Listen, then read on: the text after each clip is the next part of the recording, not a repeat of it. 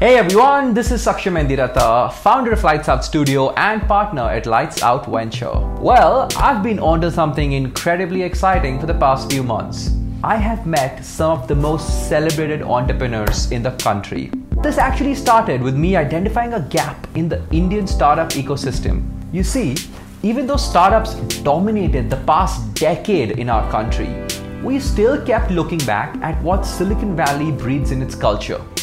I thought it was time to change this. So here I am with an all-new limited edition series where I talk to founders of some of the fastest growing startups in the country. And we ditch the traditional podcasting format that you've known. So sit back, sip that drink as I bring to you In the House.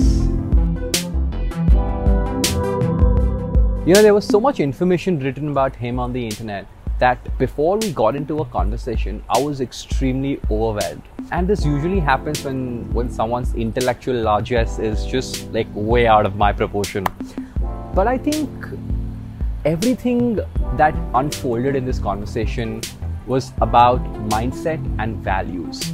His journey from McKinsey to becoming a co-founder, investor, and then finally a founder at Mensa. It's surreal. Every single bit of this is worth taking notes from. So here I am, once again, in the house with Ananth Narayanan, founder of Mensa. You're gonna love it. Check it out. You've been an entrepreneur in various senses for the past many years. Right. After McKinsey, I think the mindset kicked in. Yep. What does that mean to you? What is that sense of entrepreneurship for you? So I think entrepreneurship is creation. I think when you're creating something new, then for me, that's independent of ownership, right? I think that's an entrepreneur mindset. Yeah. So incidentally, I think one of my most entrepreneurial stints was actually McKinsey, where I actually helped start up something in China where I'd never been. I moved to China without ever having been to China in 2000, when I think hardly anybody was there, to start the sourcing practice from McKinsey. I think that's entrepreneurial. Right. So I think the ability, and in Myntra, by the way, I clearly wasn't the founder. Yeah. But I felt like one because of the way Sachin, I think the way Sachin, Binny and Mukesh, I think positioned it as well really helped, and the board. But I always thought of creating. I think so entrepreneurship for me is creation and balancing out risk and reward, right? And I think that balance evolves over time, I think, and successful entrepreneurs are able to balance it over multiple years. Right. Sometimes it goes out of balance, which is when there's more risk versus reward, right? So, but I think entrepreneurship for me fundamentally is about creating something new, whether it's an idea, whether it's a business, whether it's a product, and managing some form of risk and reward while doing so. Do you think the appetite of risk changes? And if it does it change with time, experience, or does it change with scale? I think it's interesting. I think it's a great question. I think the answer is yes. I think it depends on life stage, for sure. Correct. Right? Yeah. I started being a true entrepreneur in the sense of starting my own business much, much later in life, in my 40s, right? And I think most people would say that's much higher risk, much later in life. Right. But actually it's very different, right? Because, for me, the way you should think about it is, can you feed yourself and your children? Right. And put them through education? And I think then the rest of it is, you create, you have some level of risk and you sort of you do whatever you want to do. So I think risk earlier on, right? So I think early 20s, very easy because you have a long period of time to recover. You're getting into a very interesting part of it, but yeah, sure, go on. Right. So I think early 20s, very easy, right? Yeah. I think mid 20s to 40 is difficult because I feel like that's your earning period, right? And Responsibilities increase. Responsibilities increase. You get a family. It starts to actually, life starts to change. And I think, by the way, later on, it's much easier because at some level, as long as you don't have ego, right, and you're not afraid to fail, then I think the risks are dramatically lower, right? It doesn't change anything for you. So, no, I think that's a classic chicken and egg sort of a equation where you could take higher risk. And this is what I want to dabble in with you specifically. Yeah. The experience in the beginning is really low. Yeah. Right? The ability to take risk is far higher. Yeah. Do you think the ability to take risk combats the inexperience with much more opportunity creation and experience creation that you end up doing? I think it depends on the nature of the problem you're trying to solve, is my sense. So I think one thing we haven't spoken about is fundamentally why do you take risk? Right. Right. Nobody just wants to take more risk, right? You take more risk because you're passionate about something. You believe in the idea when others don't see it, right? I think a lot of this is around maybe seeing around the corners. You don't see perfectly, but you have a view of what it could be. So I think you have to be passionate about it. The reason I'm coming to sort of later in life versus earlier is, for example, what we're trying to do at Mensa. It's very hard to do if this is your first entrepreneurial journey. I'm not saying it's impossible, but it's hard to do. You're right. Right? Because you have to deal with founders who have built businesses, and you have to sort of figure out what will it take for them to partner with someone like Mensa, which is a very different skill. You need to have financial stability 100%. because you need to be able to sort of think about debt, equity, financial engineering risk. And then you need to have operating experience because either you've run an e-commerce business before or you haven't, right? And it's hard to sort of say, I will add value to a D2C brand without having scaled a D2C brand 100%. before, right? So there, by the way, in this kind of business, I actually think experience matters more than risk taking. So, here, if you balance the two out, if there are two sides of the, I would say the experience matters more and it actually reduces the risk, right? But if you're starting something brand new, I mean, if it's Facebook new that you're starting, right? I mean, there you don't need the experience because you're creating something brand new, right? So I think it depends on the problem and the passion that you have for the problem, right? And some problems require more experience than others. And as long as you're cognizant and you can understand that, I think that's right. I think just to that point, right? A lot of entrepreneurs or the kind of backing that they get from investors, I feel is a lot based on a fear of missing out. Yeah. Just because someone else has started, I'm going to enter this game, or someone else's investor, I'm going to back this venture. And as much as there, most sectors end up having a positive sum game, and you increase the largesse of it. You're right. There is a certain balance between what is the reward you're chasing, what is the passion, what's the objective, the whys. Was that something that you had to combat when you were kickstarting this venture, Mensa? So not really. I think the way I thought about Mensa was actually quite simple. I actually hadn't heard of aggregation when I started Mensa. So the way I thought about it is, India fundamentally lacks a lot of brands. Yeah. The number of $100 million brands, right, in India across fashion, beauty and home is sub 30. Yeah. In a country with 1.3 billion people. I felt like you could do something. And I think, I grew up in Chennai, in Madras, and you have huge export houses that do lots of this, but they don't build their own brand. So it felt like there was a vacuum in the market in terms of how brands could be built. I think that was one sort of insight, right? I think the second insight for me was, it takes very different skills to start a brand and scale a brand. I think most people forget this. I think it takes two people, a laptop and some money to start a brand online today, right? You can start to get sales right away. But to go from 20 to 200 crores or 200 to 2000 crores is a very, very different ballgame, right? And I felt like there were not enough people in India who had done that and understood the change of what it takes to build that, especially digital first, right? And so putting those two together, it felt like an interesting opportunity because you build something, there was a need for it in the market. Not many people knew how to do it. And it felt like a large enough opportunity. So I said, why not try that, right? I think that was sort of the thesis behind it, right? I actually didn't think as much this time about, by the way, I fundamentally don't think valuations matter. I think value creation matters. I think ownership of a business matters, but I think valuations are just an outcome, right? And the only time valuations truly matter at some level. Yeah, I mean, you can't be looking at valuations and just like looking at this is what I want to reach in my next round. It's like impossible, right? Correct. You focus on the inputs, right? Yeah. On building a great business. Yeah, because otherwise you're not building something valuable. You're not creating a purpose-driven business. So, did you ever feel, or do you think that there is a need to balance out co-foundership with someone else because you're a solo founder? Yeah. So I think it depends again on what you're trying to build. We have a fabulous founding team. There are 7-8 folks who are very core to Mensa. There are folks that I've worked with before. Whether it's McKinsey or Myntra or MedLife who have come and joined, right? But I'm the only founder. And I thought the reason, by the way, for me at least is, I think for co-founders to work, you need years and years and years of chemistry. Right? Certain harmony that needs to be there. Because, fundamentally then you make all decisions together, right? And there is strength in that. But I felt like having a founding team with a sole founder was a better construct for me personally, right? It doesn't mean, by the way, the founding team is, I would say, as passionate or more passionate than I am about Mensa, right? So I don't think it has anything to do with passion or ownership, but it has something to do with who makes the final call, right? Yeah. And I think it's sometimes easier, right, to have, unless you really fundamentally know somebody and it's truly complementary, right?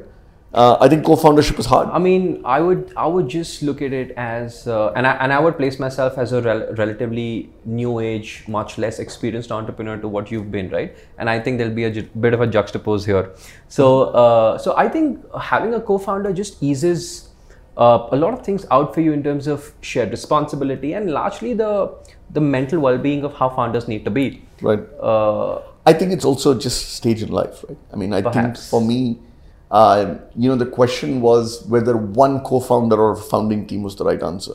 Right? If you had to bet money on a startup, would this be a criteria at all? I don't think so. I think the way I would think about it, if I bet money on a startup, I think the size of the market and the quality of the founding team would be the two things that I would look for. By the way, I think if there are co-founders, I would worry about their chemistry when I put money in. You'd be cautious of it. You'd be cautious about it because in reality, you don't know when disagreements happen until you go into a down cycle. Yeah, true. Right? 100%, yeah. Been through that, yeah. And I mean, I've been through it too, right? And I've sort of, in MedLife, by the way, I joined as a co-founder. Yeah. I put money in and joined as a co-founder. And Prashant and Tushar, who were the original founders, and I actually spent a lot of time together to make sure that we actually knew what to do when times got difficult. And that was really helpful because times did get difficult. Right. I mean, we came out well, but I think it did get difficult. Yeah, what the world sees is the acquisition. That's right.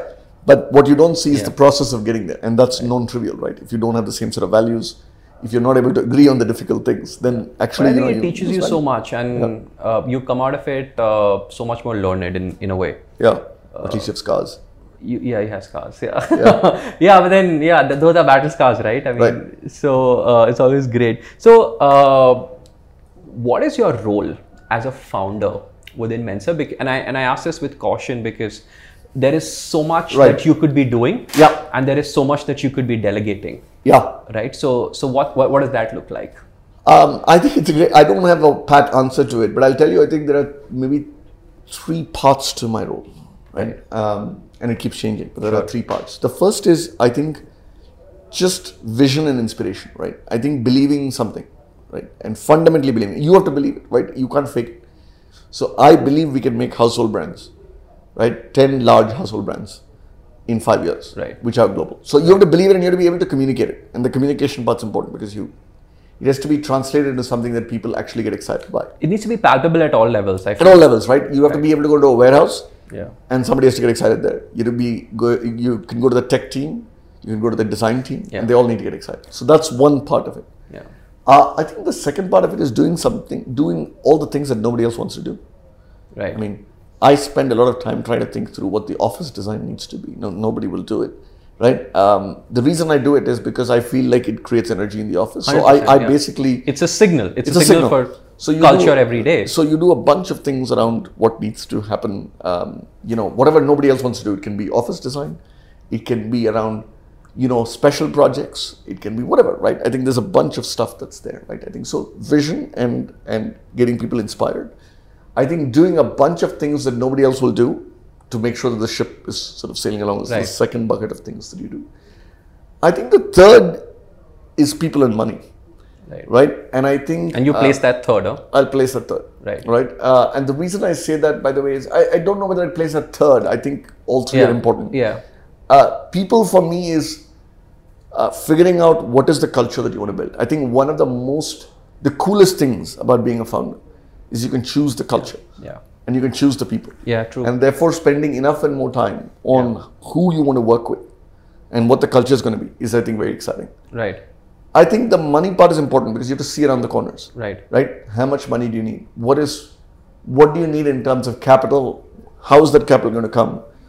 How do you sort of do it in a thoughtful manner so that you don't keep diluting? All of that, I think, is things that you don't worry about. And governance. So I think there's a myriad of things, right? I mean, I think but I think vision and inspiration would be clearly number 1. I think there is a set of things nobody else will do. Right. And I think people and funding would be the third, right? I would say that those are the things that at least I believe eventually lead to making a great institution, right?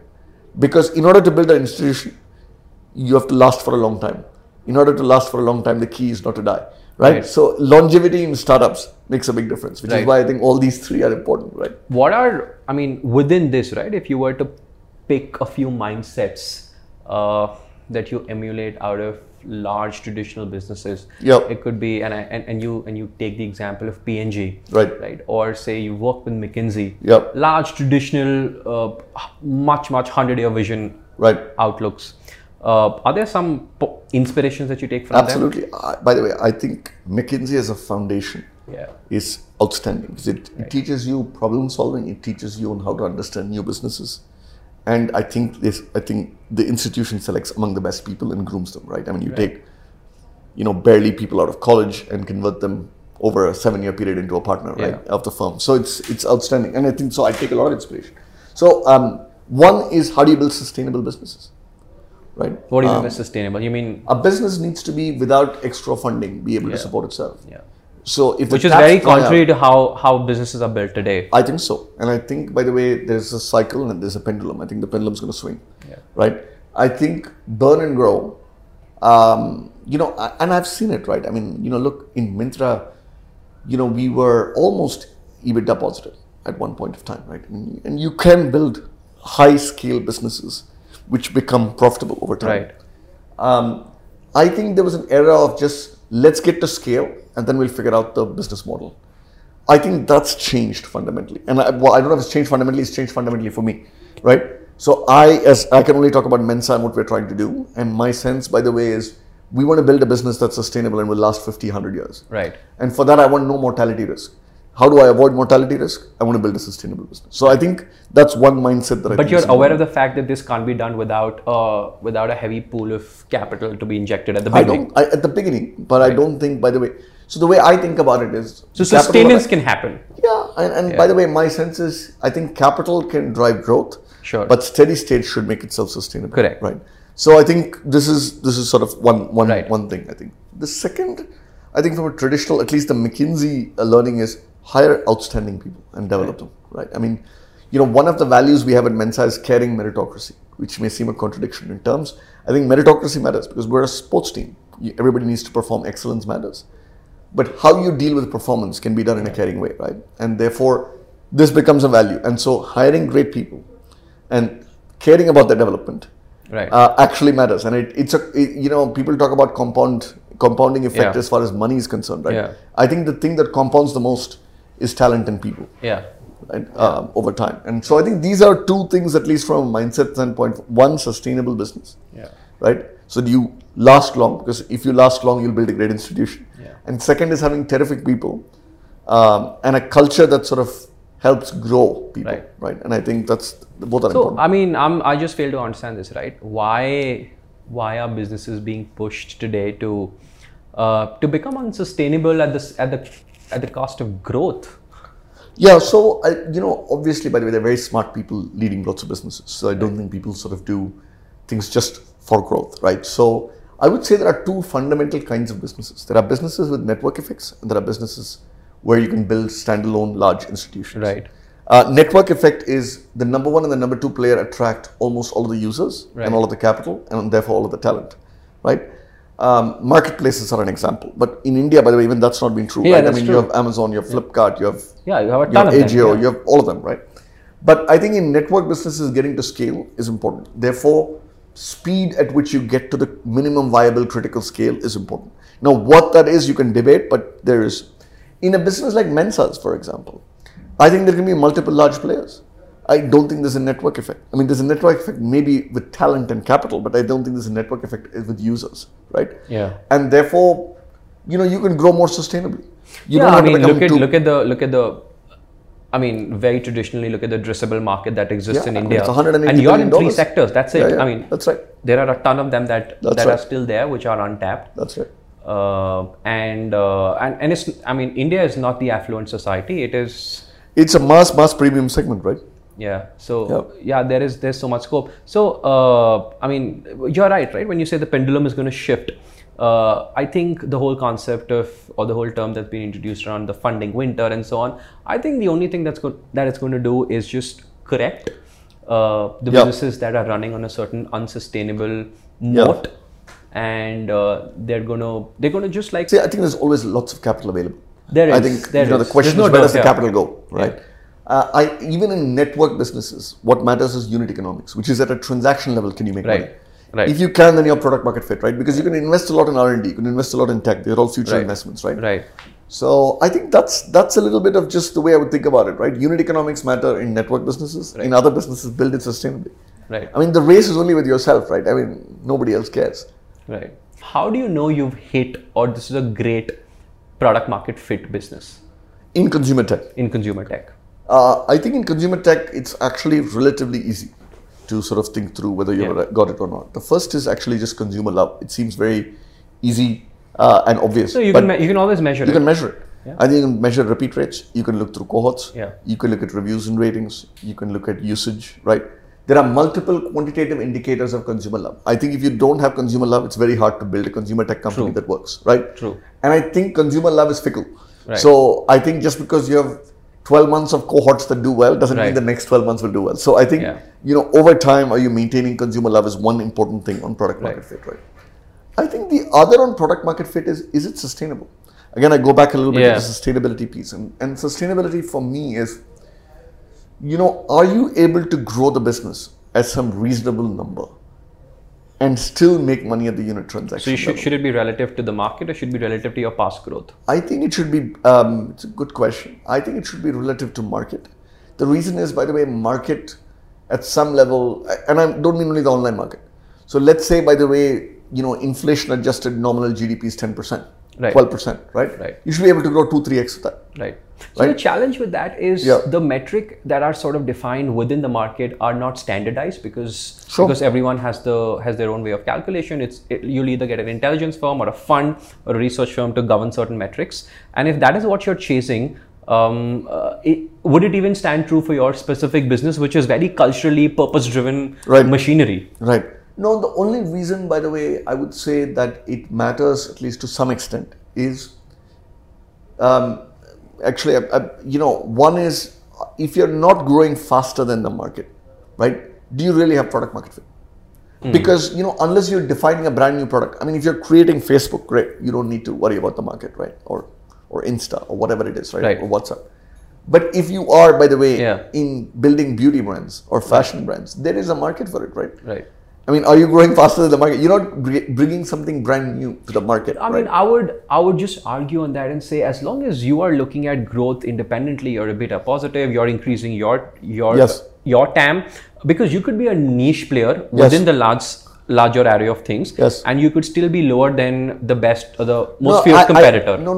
Fully agree. I think, by the way, it's market growth rate relative to what is applicable to you. Correct. Right? Got it. And what I mean by that is, for example, if you're a niche, very profitable player, you don't need to grow faster than the overall market. You need to grow faster than who are the 4 or 5 people who are doing the same thing that you're doing. Understood. So, absolutely. The second thing I would say is it depends a little bit on what you've told investors and whether you've taken external capital. I think setting the right expectations with investors as you take the money is really important. And most people forget that, right? I think happiness, by the way, is at some level exceeding expectations, right? So what the expectations are that you set with them is important. If you set 100% year-on-year growth expectation and then you're at 50%, everybody's unhappy. But if you basically think the market's growing at 20 and you're doing 50, everybody's very happy. So I think setting the right expectations with your investors is also quite important if you take external capital. If you don't, it doesn't really matter. You're absolutely right. So in the entire spectrum of things, do you think now that there is so much evolution and pace that's come in consumer tech, there needs to be a certain guiding principle, common metrics, body, something that sort of also helps these businesses define how fast or how well to grow? Because in the US, a lot of these exist. The context context setting exists, and I think, and the reason I ask you is because you've seen both sides. I would say hard to come up with a benchmark. I'm thinking, so I think first is you need to be double-digit unit economics positive, right? And what I mean by that is, if you basically say you have gross margins, right? You have, I'm not talking about overall EBITDA. I'm saying double-digit unit economics, right? And the reason for double-digit unit economics is usually growth accelerates, and so it starts to come down. So you need at all points of time be double-digit unit. And it sort of adjusts with the market sentiment. With the market sentiment. But I think that's one important metric in my mind, right? Yeah. And I think that's a hard one to get to. It's a hard one to get to. But it's important, right? If you don't have that, by the way, you're never going to be self-sustained, ever, right? So I think double-digit positive unit economics, including your customer acquisition costs, is one metric that I would sort of very, very much use.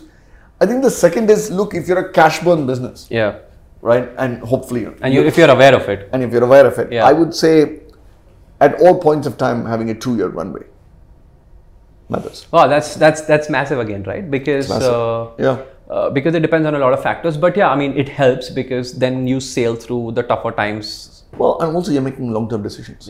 If you are, by the way, always focused on the next round, it's very hard to build anything long-term, right? And even in the startup world, 2 years is a very long time. I mean, in the traditional world... Is that an economy, I mean, between the US and the Indian economy, right? Within startups or within any particular sector, this outlook could be far higher in the US? I think so, because I think the natural rates of growth are also very different, right? India, by the way, over the next 10 years, e-commerce is at what? 8, 10, 12, 14%, 10% penetration, like, in that order of magnitude. I think the US is at what, 17? China is at 20 plus. So I think there's a large 10-year room to grow. So I think you have slightly better metrics in terms of how you think about it versus the US. In some way, what you're doing is investing in businesses. The model is very different, right? Sure. Do you think that there is a certain sense of holding back on capital or decisions based on just the rollover of how the economy is slowing down in the US? Always, right? I think it's a normal logical reaction when there's uncertainty. Do you feel that? Not in my business. Right. And the reason I don't feel it is we, by the way, don't invest. Right. I think an investment implies that you will sell it. Correct. We are trying to build brands for the long term. Right. So we have a 10-year horizon, right, in terms of building brands. Right. So we're fundamentally betting on a brand and a category to grow for 10 years, right? So to that extent, a 2-year cycle is less relevant. Second is, by definition, we don't buy EBITDA negative businesses. Right. So we don't have loss-making businesses. You've hedged it out there. Yeah. So I mean, we don't talk to EBITDA negative business. Right. We only chat with EBITDA, which may reduce the overall volume of who we talk to. Right. But I've spoken to 700 plus founders in the last year. Right. So I think there's enough businesses that are bootstrapped. I think the 1% that gets VC funded is the one that gets all visibility. There's a big Indian sort of contingent that's continuing to build great entrepreneurial businesses in all parts of India. Yeah. If there was something very contextual to, you say you've spoken to 700 founders, very few of them would be selling to the affluent India that you and I live in. Right, or buy from. Yep. What is the mass sentiment that's brewing? I think there are a few patterns. So I've spoken exactly to 752 to be exact. Very interesting. One sort of thing that sort of gets it that's quite striking is just ambition levels. Right. I think if you went to what was traditionally a small and medium enterprise and you spoke to them, people would say, look, I want to take home some amount of money every year. Right. Roughly. Right. I mean, and that money needs to go up over time. If you speak to many of the founders today, I think the ambition level on what they can accomplish over 2, 3, 4 years, I think the optimism and the ambition levels are much higher. One of the reasons brands choose to partner with Mensa is because they believe fundamentally that you can make that brand a household name, right? So you can see that optimism and ambition. I think that's one thing that I think is interesting. Second is, by the way, I think for every founder who's non-venture capital funded, there's a set of 10, 15 founders who bootstrap, who get lines of credit from banks, who basically manage the business like a real business and are still getting 40, 50% growth. And that's truly inspiring, right? I mean, there's a large part of India. I'll give you an example. I mean, these are Mensa examples, but so be it, right? I mean, we have a Pratik from Indore. We have a Mobashir from Calcutta. We have Pallavi from Pune. All of who have built businesses with no external capital. And they're not in the media. They're not in the limelight. Nothing, right? I mean, and they built great businesses. A Romil from Mumbai, right? I mean, superb businesses. And I think that, by the way, really surprised me because, if you live in Bangalore, I think apart from sort of consumption of mass premium stuff, I think you sort of... Yeah, there's a gap. I mean, I think you believe your own, you smoke a lot of your own exhaust, right? I mean, it just feels a little bit like, everything is venture capital funded, startup world is the real world, and there's a whole world outside, right? I think Bangalore is an independent economy. Yes. It's a bubble of sorts, not in a bad way, but I mean you could. No, I think it's great. It's a great one. Yeah. Things compound here. All bubbles are great as long as you're in the bubble. Yeah. Yeah. Yeah, that's true. So, why is India set to outpace US in consumer tech? It's very simple, by the way. I think you have railings that are incredible. Let's take the fundamental building blocks, right? First is you have payment mechanisms that have actually streamlined. What UPI and Aadhaar have done is actually freed up and created a bunch of people, right? Correct. Who can actually transact online. Right. I think that's one big fundamental thing, which the US doesn't have, right? I think the second fundamental thing that we have built is we are a mobile first economy because we had no landlines. You've gone directly to 600 million mobile phones, right? You have lots of smartphones. You have the ability to transact. I think, and what Jio has done with data, we have the lowest cost of data. So that combination is you have railings that have been built, right? So first is you have payment mechanisms. Second is your mobile phones and data, right? These are the two fundamental reasons why we'll outpace. That's number one. Right. Number two, which is the sort of forward-looking promise of India that's never happened. It's not happened yet, but I'm very confident will happen. Is GDP per capita needs to go up because at some level, the McKinsey analysis from many moons ago, right? If you look at Brazil, Malaysia, all of these, from $4,000 to $5,000 of GDP per capita is when consumption really sort of shoots through the roof. And I think that should happen if we get to a 5 trillion economy, right? Which hopefully we will get to. So I think consumption and brands will also grow. So I think, therefore, if you were to be in consumer tech, I would say the next 10 years, India is the best place to be. I mean, it's exactly this sort of sentiment that I'm a little more bullish on, and I feel that the funding winter and the lack of investments are only a correction because at the end of it, at the base level, the expendable income continues to rise. Right? It becomes more cautious, but it continues to rise because there are those many opportunities, there are subsectors. You are now going beyond your needs into demands. Right? We're sort of entering that phase, and it's even the tier 3, tier 4 economies that are realizing that, and there are aspirational brands that are targeting them. So you're right. I don't think consumer tech is going to stop or decelerate at any point. I don't think so either. And I think especially if you take a 5-10 year view to life, I think there'll be fundamentally large businesses that get built in India. Right. I think, by the way, what perhaps the slowdown in the US translating into some slowdown in India will lead to is fundamentally better business models and fundamentally better businesses getting built. But I don't think it's going to slow down. Right. Yeah, I mean, at the max, you're seeing funds like Sequoia restructure their investment thesis. Right. At the end of it, the investments are still happening. And I also feel that the gap or the difference between, just to add to the point between why will India outpace US is, there are so many micro sectors, there are so many sub-businesses that are catering to a particular type of audiences, and hence you have channel partners that have come from them, right? Deliveries, payment gateways, subsidies, grants. I feel that is so much more diverse, and which is what will bring out the best of what's happening within the economy. Absolutely. It'll sort of take over US from an innovation and opportunity standpoint. Yeah, I don't know whether you'll take over, but I think you'll create a different center of innovation. It'll outshine. Look, I mean, don't know, right? I mean, people have been saying somebody will outshine the US for the last 40 years. And I think, fundamentally, I think innovations, I'll tell you one interesting thing. My sense is fundamental research and universities that do research, I think we're still lacking. I think it's still very applied, right? The reason the US had the head start is basically because, by the way, originally DARPA and defense basically created the internet, right?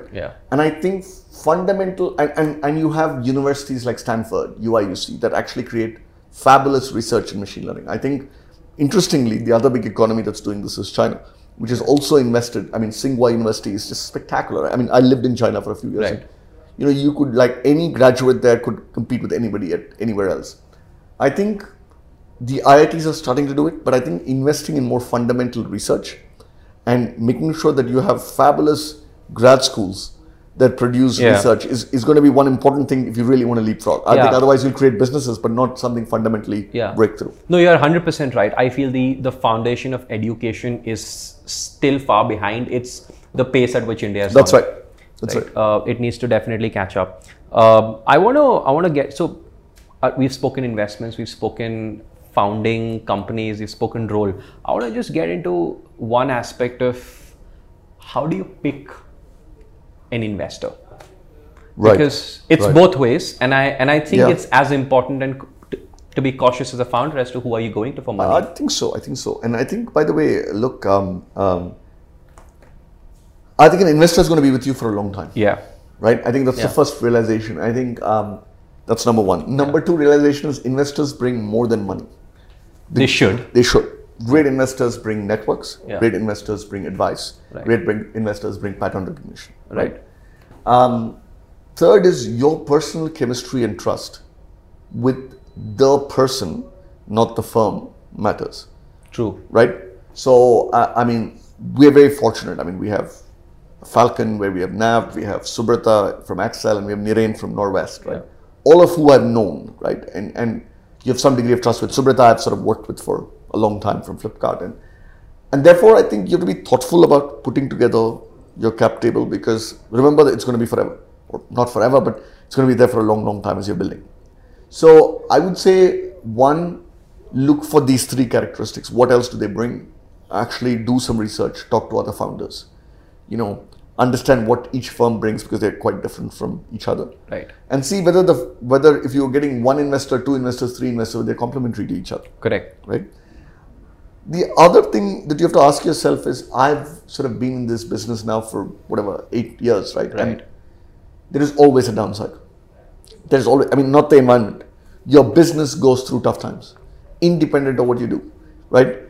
For every 8 quarters of great growth, you'll have 2 quarters that are terrible. It happens, right? Not because of intent, but because that's how life is. So you want to actually pick people who will support you through the down cycle. True. Right? So how will they support you? It's people who are sort of saying, look, we have been through cycles before. Right. Yes, it's a tough time. Yes, we need to correct, but we're with you and let's work constructively. So people who actually support you through cycles is important. And therefore, the person that you get on your board, right? You have to do the research to make sure that that person is the person who's going to support you through the cycle. Right.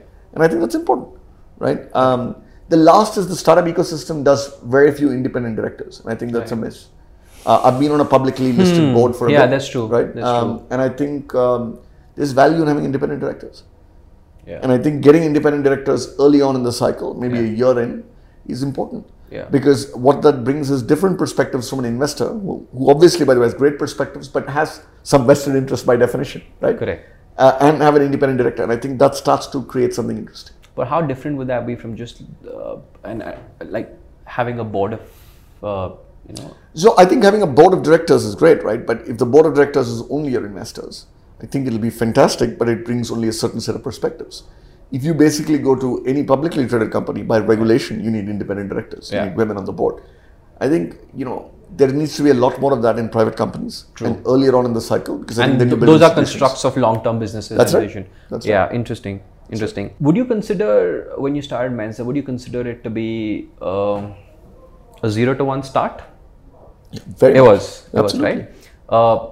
And I know you rely and you propagate very heavy on culture. Yep. What are early signals that should be sent out on culture when you're building a founding team? I think the first is you have to have an articulation of what culture is. Right. Otherwise it becomes very nebulous, right? For me, by the way, an easy translation of culture, not the only one, but an easy translation is values, right? And values are things that you do when nobody's watching. Right. Right. As theoretical as it is, but it works. I'll give you a practical example, right? We have one value called frugality, right? So one of the founding team members, Pavan, and I actually flew to the US to meet some investor, to see a brand, etc. And we flew in coach. Yeah. Right. And it was, I forget the number, but it was a few $1,000s to upgrade. Yeah. And the conversation we were having is basically saying, look, we could use that money in marketing. Yeah. I think that's a value. I've seen that picture actually. So I relate to that. I think that's a value, right? In my mind. And so, being clear about values is very important. I think, and articulating them is important. The second thing I would say is the first, 20 people in the company need to embody these values, right? And you have to sort of take the time to get to know them And by the way, you'll make mistakes. The other thing that's important, which is hard and nobody talks about it, is what if you hire somebody, you think they have the values and they don't have the values? What do you do? If you don't do anything, that means the values are not important to you, the business is more important. Right. So actually, by the way, taking the tough call at the expense of the business and making sure that you make a hard people decision sends a very strong signal, perhaps the strongest signal. Culture over skill set. Culture over performance. Over performance. Right? And I'm saying if you have, by the way, a complete ass who basically is like destroying the office culture but is able to still deliver on numbers and you don't take any action, that is the strongest signal. I'm sensing you've been there. Right? Yeah, of course. Yeah. I mean, not just in Mensa, right? For sure, in Myntra, in MedLife, in McKinsey, right? I mean, and I think we don't do that. That's important. Right? Likewise, by the way, calling out examples of great culture is also important. You don't do it often enough because it's so hidden, right? You take it for granted. You take it for granted. True. And so articulating why it's important and here's an example of it and telling stories around it is important because then it becomes real. Right. When you're also hiring, right? You're hiring and you're not hiring for the first time now. What is the weightage you give to experience? Because a lot of times that could turn out to be a bit of a baggage. Sure. And I again use this with caution because you are creating a new subsector. Sure. Right? The concept of Mensa in India, the kind of businesses that you are, did not exist. Right. So how do you peg that experience and weigh out the baggage from it? I think great question. I don't think I have a easy answer to it, but I look at sort of three things when I evaluate a candidate. I look for intrinsics. Intrinsics are, smartness, ability to learn. Right. Right. So can you learn a new skill, etc., etc. Right. So I think I look for that intrinsics. Right. The second is I look for attitude, which is, will they fit in with the rest? Are they hungry to learn? Are they humble? Whatever you want to look That's for. True. Whatever your values are, whatever values you set. Attitude / values, right? And the third is I look for competence in a particular specialized field. You can't have a controller. Does that come with pattern? That comes with pattern, right? So because, for example, you can't lead engineering without having done engineering before. It doesn't matter how smart you are. Or by the way, the same thing is true for a finance professional, right? True. Whereas, by the way, if you take category or you take marketing, right, I think it's possible to have a high intrinsics, high attitude person learn it. Right. So you sort of try and get the mix right. For me, I think all three are important. By the way, in my mind, they're a multiplier. So if any of them is a 0, we don't hire the person. Yeah. Right. I mean, if you have great expertise, but your attitude is a 0 or 1, we don't hire them. Yeah. Right. So I think it's a multiplication between these three factors: intrinsics, attitude, and specific competence and expertise. Right. Culture is something that a lot of founders or entrepreneurs end up placing slightly towards the tail end. Yeah. Because it's not something that's going to get you through your next round, possibly. Right. I think that's a mistake. It's a mistake. The tailwinds are very heavy with culture. Right. Right. And it has the ability to sway you across. So does culture matter in terms of the businesses you're acquiring as well? Yes. We spend a lot of time. I think the business we acquire typically, by the way, have very small teams. Yeah. So usually the founder or the founding couple spend a lot of their time. So we spend a lot of time with the founder to make sure that there is a match in values and a match in vision. I think those are quite important. Very distinct understandings and backgrounds and experiences. Absolutely. But I'll tell you, if you have a common shared vision saying, I want to build this brand into 1,000 crore brand, and you have a set of values which says, I won't burn money, I'll be frugal, I want to think big. Right. I mean, if you spend 3 hours with a person, you typically have a sense on whether the vision and the values match. And I think, by the way, that's a huge and important criteria for how we pick partner brands that work with us. Customer love, founder quality, and complementarity are the three things that we look for. Right. Interesting. I've been actually sort of very curious to ask you, does success ever get to you individually? It's easy to say no. I think there are parts of success that you enjoy. I think. And how do you stay humble with them? First is have kids. It's very easy. My 3 kids, by the way, don't take me seriously and make fun of me all the time. I think, I only have to sort of say, this is what we did at work, and then they start making fun of me, and that sort of grounds you, right? Yeah. So I think that's one. Second is have a circle of friends who are not associated with the startup ecosystem. Right, true. 100% really helps with you. I mean, and I think for me that's been really helpful because it keeps you grounded, right? So one is family, and particularly kids, but the spouse, Sandhya, makes fun of me as well. So I think so you can't take yourself too seriously after you go through that. Right. Second is have friends who are not from the ecosystem. Right. Do you compartmentalize your personal and professional life? No, I have no compartment. I think it's sort of, it's fluid. Me, it's very fluid. Right. It's very hard to compartmentalize, right? They understand that. And then, my kids know every person in Mensa, I think, right? Because Mensa was born when we were in COVID, and I was doing it all on phone calls, walking up and down my house. And so I think they know I think they're completely involved. So I think it's very hard to compartmentalize, right? So I would say these two help. I think the third, which is a little bit more humbling, is, there are cycles, right? I think Myntra was a cycle. MedLife, by the way, went through tough times and landed well, but went through tough times. I think once you do that, you're quite humble because you know that the cycle can turn, right? I think, you're very successful now. You're only as successful as your last 2 quarters, right? Yeah. So I don't think you should let it get to you at all. Yeah. Is that a constant reminder you give to yourself? I do. And I think it's important because of 2 things. One, it's very easy for organizations to become complacent. And it starts from the founder. I think if you believe you're successful, right? Yeah. You start becoming complacent. You don't do things excellently. You don't push that extra bit that is needed. Right. You don't come and work on a Saturday. Right. You should be, right? To push stuff. And I think this slowly, I think complacency sets in. Right. So I try very hard not to get complacent. Right. And I try very hard to make sure that Mensa doesn't get complacent. Right. How far do you think you can see at a stretch doing the same thing over and over again? Because now you're a founder, this is your baby, and right, the previous stints have been slightly different in nature. Sure. Right. Do you feel that this is something that you can keep doing day in and day out? 100%. I think for a long time. I've used this analogy before, but I'll use it again because I like it. Right. Is you have to have a telescope in one eye and a microscope in the other. Yeah. Right? Yeah. And I think that's important.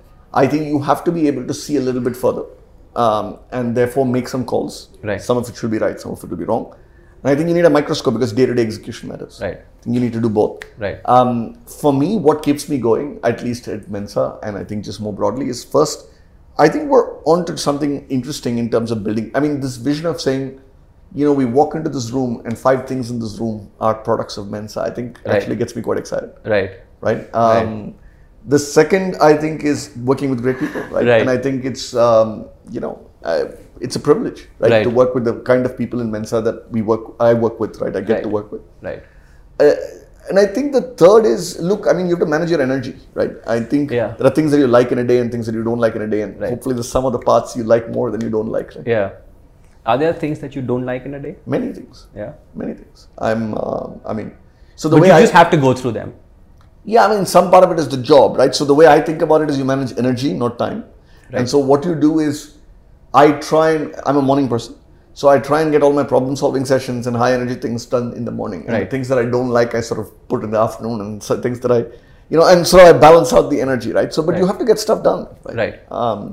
And I don't think there's ever a role anywhere, whether you're an engineer, or a CEO or a founder, where you only get to do things that you like. Right. At least I haven't gotten there yet. Maybe one day, but not yet. Yeah. So no, for sure. Tail ending part of this conversation, just trying to get a little deeper into a few things that inspire you.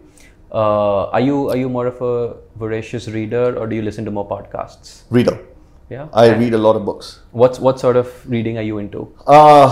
I read many different things. Lots of books on business, a little bit on fiction.